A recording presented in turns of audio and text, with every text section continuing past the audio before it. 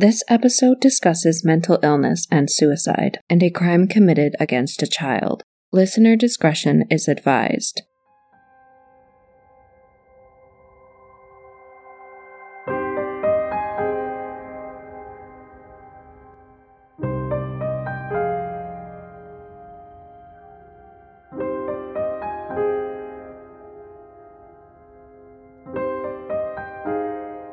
Hey everyone! Just to let you know, I'm going to try and ramp up my podcast production, hopefully putting out more episodes on a regular basis, so get excited for that. I always try to be objective when discussing cases, but it's more difficult with some more than others. Let's just say there are cases where it doesn't take a genius to make a good guess of who's responsible for what happened.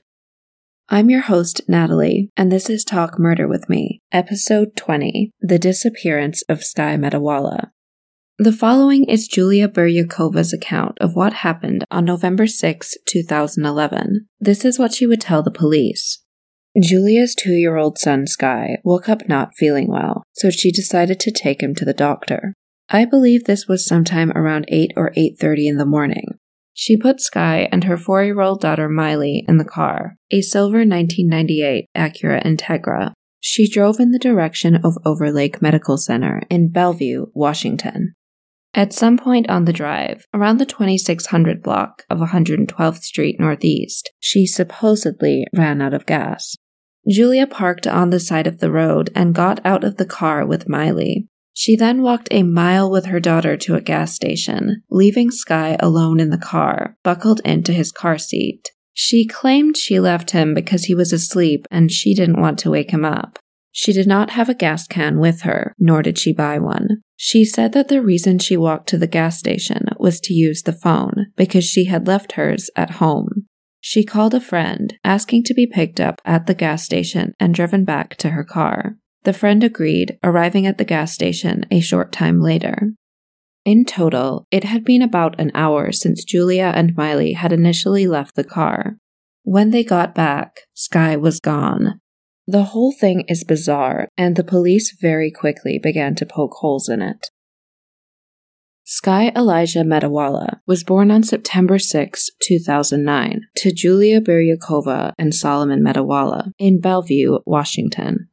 At the time of his disappearance, he was living in an apartment in Redmond, Washington, with his mother and 4-year-old sister Miley. You can find plenty of pictures of Sky on Google Images. He's very cute and just looks like a normal, happy 2-year-old. But as we know, photographs rarely tell the whole story. It's important to Sky's story to give some background into his parents. This is going to be a bit of a roller coaster, so hang tight. Julia Buryakova was born in Russia in 1982, but is a native of Ukraine. In 1994, she emigrated from Ukraine to the United States. 3 years later, in 1997, 15-year-old Julia met 21-year-old Solomon Metawala. Solomon, who was originally from Pakistan, was doing well for himself. He ran his family's business, a successful convenience store in Seattle. On their first meeting, Solomon invited Julia to a party, and they began dating soon after that.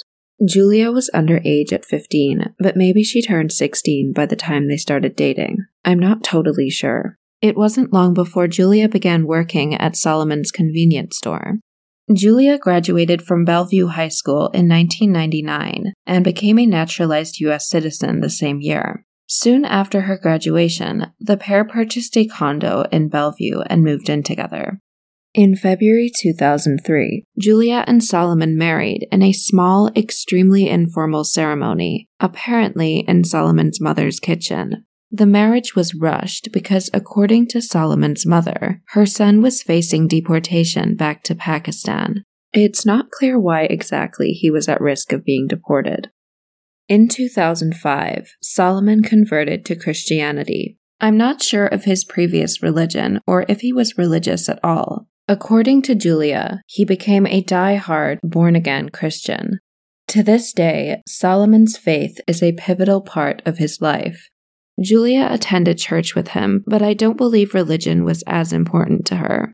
It was in 2005, going into 2006, that Solomon and Julia began to struggle financially. This was because a competitor's store opened nearby. The main attraction of this new store was that it had a deli. Solomon's store lost a lot of customers. These circumstances, combined with the beginnings of the economic downturn, meant that their business really began to suffer. According to court documents that would come out later, Julia claimed that she did not find out about the extent of their debt until they were 6 months behind on paying their mortgage, utilities, and their credit cards. Like the business, their marriage was also in trouble. Julia wrote in the court documents I mentioned that this was the time her husband's anger and his true character began to show.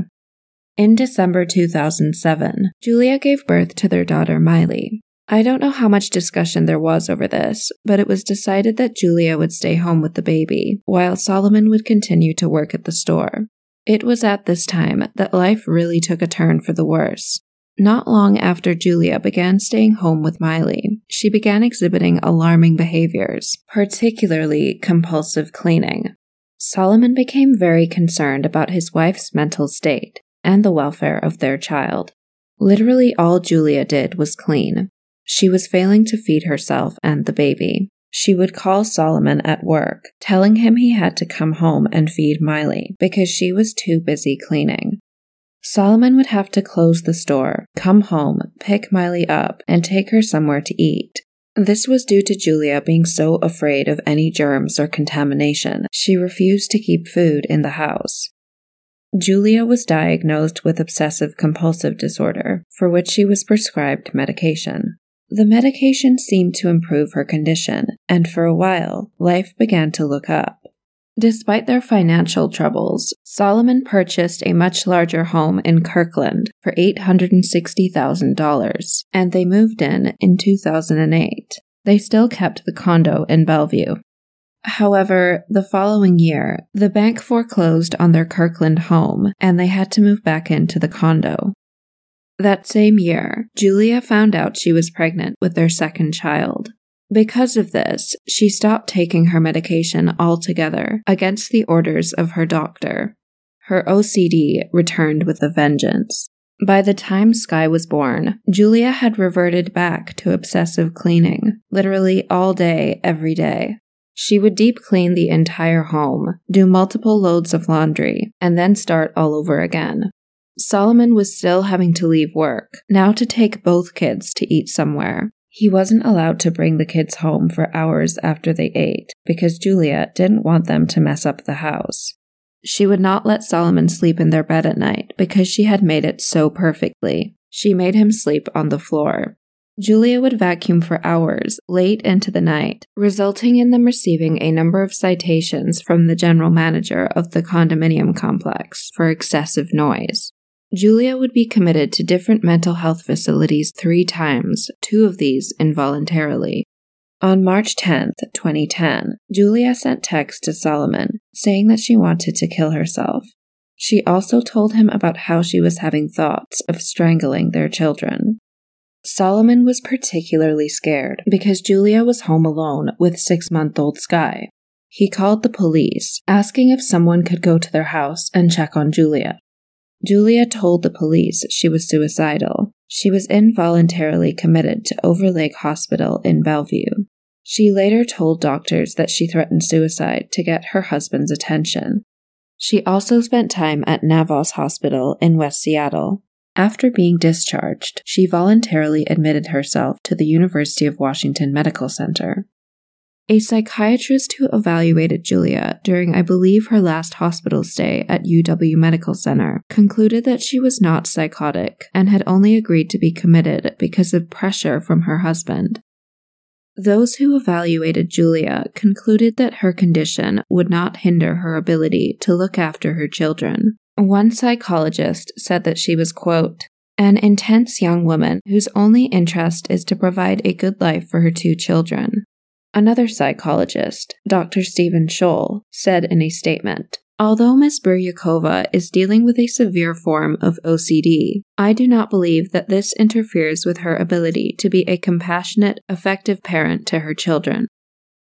Just a word from me. People who have mental health issues can, of course, be excellent parents, but it's really important that mental health problems are treated appropriately because it can be really dangerous otherwise. Which is why, for me, the conclusions of the psychologists who evaluated Julia are shocking and totally irresponsible.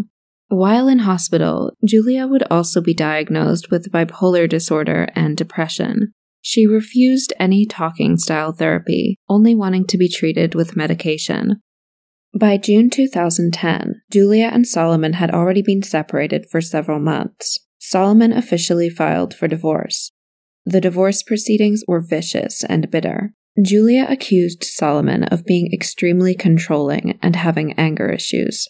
She immediately began hurling accusations at him, saying during a hearing that he was emotionally and physically abusive towards herself and the children. She alleged that he would hit them with a wooden spoon. Solomon fiercely denied the accusations, asserting that Julia was lying in order to spite him and manipulate the divorce proceedings. He said that Julia's mental illnesses had taken over her life, and she was unable to look after herself, let alone their children. Child Protective Services, CPS, would visit the family 6 times between late 2009 and late 2010. In court, a social worker did say that there was evidence to support Julia's accusations that Solomon had physically abused the children. There were photos of both Miley and Sky with bruises that could be consistent with being hit with an object like a wooden spoon. It did, however, definitely seem as though Julia was really just throwing all these accusations at the wall to see what would stick. And who knows how far she would have gone to hurt Solomon in the divorce proceedings. CPS carried out a number of investigations into the allegations of abuse. What's interesting is that Julia continued to make accusations against Solomon, even after he had been barred from seeing the kids while the investigations were going on. I couldn't tell how many investigations there were, but they all concluded that the allegations were unfounded, and Solomon was never charged. According to the Kirkland Reporter, court documents from one of the CPS investigations stated that, quote, Miley was forensically interviewed and was able to provide a consistent and credible statement that the father inflicted the bruises on her back with a wooden spoon. Of course, what Miley said is serious. But bear in mind her age, the fact she really didn't have contact with anyone other than Julia, and on top of that, how manipulative Julia could be. I'm not taking sides, but I do know how ugly this sort of thing can get. You really can't underestimate the things people will do and say to get their way. In September 2010, Julia was granted full custody of the children. Solomon would have no visitation rights. 3 months after she had been granted full custody, Julia began saying that Solomon had sexually abused Miley. Bear in mind, he hadn't seen either child for months at this point, so this was completely out of the blue. An investigation into these claims concluded that they, like all the others, were also unfounded. Solomon continued to press for visitation rights. In November 2011, just days before Sky disappeared, a court-ordered mediation session took place. The purpose of this session was to decide whether Solomon could start seeing the kids again. The mediation session, which lasted between 11 and 13 hours, initially appeared to be a success. Julia would still have custody of the kids, but Solomon would now have visitation rights. Several days later, however, Julia called her lawyer, saying that she felt pressured into agreeing to the new terms, and she wanted to void them altogether. She was insistent that Solomon not be able to see the kids. So the entire session had been for nothing. Spring. Nothing like the world progressing towards summer to inspire your own progress. That's what life's all about. In your career, relationships, and your finances. Let's talk about that last one. With the Chime Secured Credit Builder Visa Credit Card, it's easy to start building credit with everyday purchases and regular on-time payments with no annual fees or interest. So your weekly grocery run can feel even more productive, and that morning coffee can taste like a little victory. And if your credit scores grow, so could your opportunities to get lower rates on loans. Like for a new ride or finally having a home to call your own. Sounds like progress, right? With Chime Secured Credit Card, you can start improving your credit scores right away. Get started today at Chime.com/build. That's Chime.com/build. Chime. Feels like progress. The Chime Credit Builder Visa Credit Card is issued by Bancorp Bank N.A. or Stride Bank N.A. Members FDIC. Out-of-network ATM withdrawal and OTC advance fees may apply. Terms and conditions apply. Go to chime.com/disclosures for details.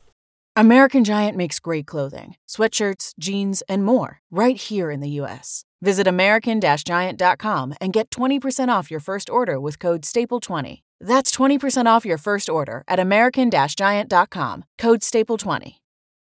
Now finally, back to the day Skye disappeared. Just a quick refresher. We've got Julia running out of gas and pulling over on the side of the road. She walks a mile with Miley to a gas station, but leaves Skye alone in the car. At the gas station, she uses the phone to call her friend, who she asks to come and pick her up and drive her back to her car. Back at her car, Julia called the police around 9:50 a.m. from her friend's phone and reported Skye missing. Once the police arrived, a search began almost immediately. Law enforcement and members of the public combed a 20-block radius around the car for any sign of Skye. Search dogs were used, but they didn't pick up any scent outside of the car. The search ultimately turned up nothing. Julia agreed to let investigators search her car, home, and her computer, but she refused to be questioned. All the police knew was the story she told them. She invoked her Fifth Amendment right, got a lawyer, and refused to take a polygraph test. To this day, more than 10 years later, Julia has not uttered another word to investigators about the circumstances of her son's disappearance. Alarm bells immediately began going off for the police when they searched the car.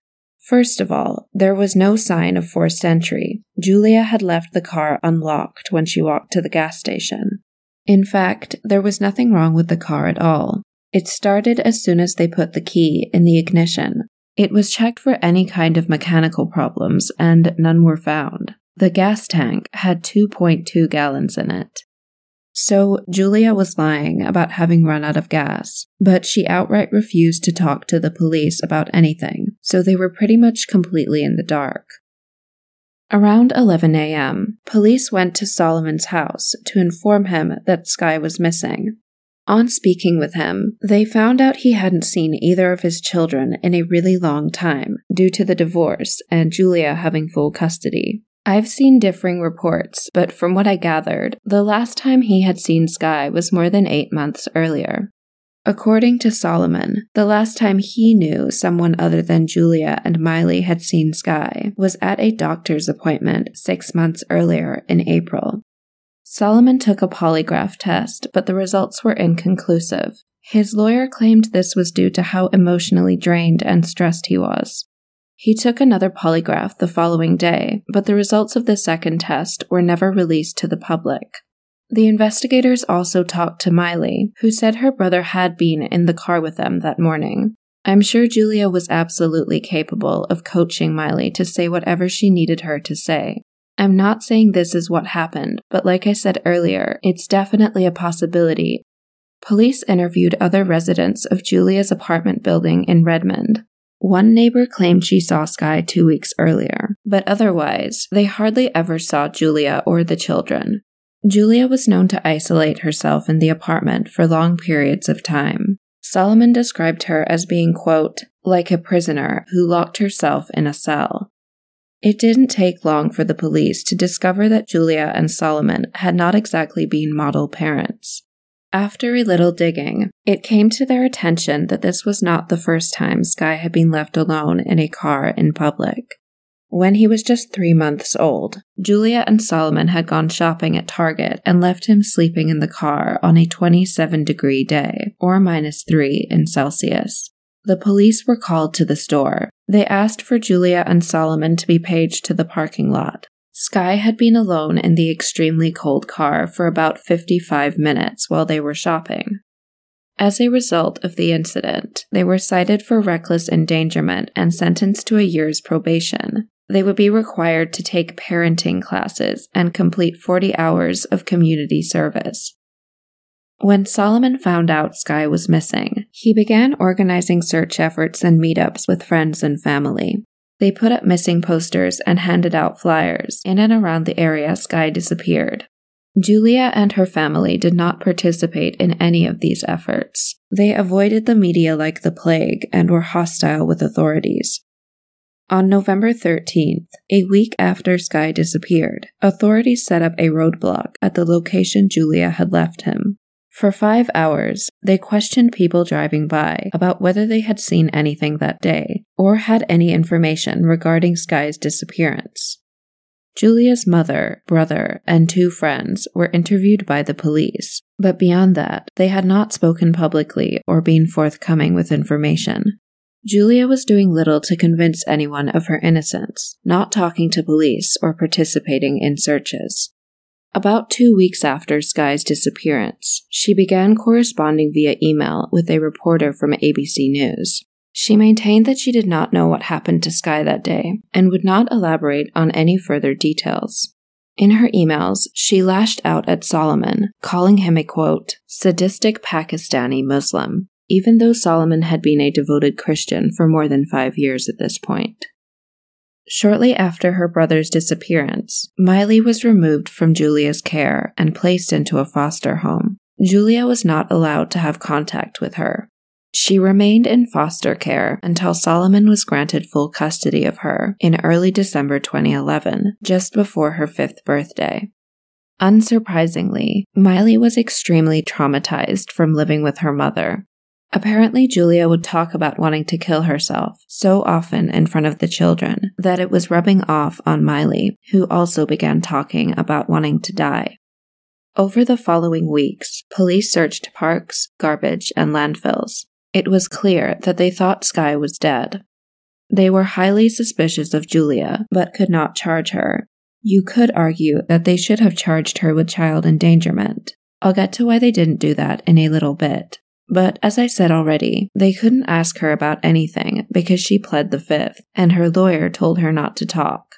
It's widely speculated that Julia lied about everything that happened the morning Sky disappeared.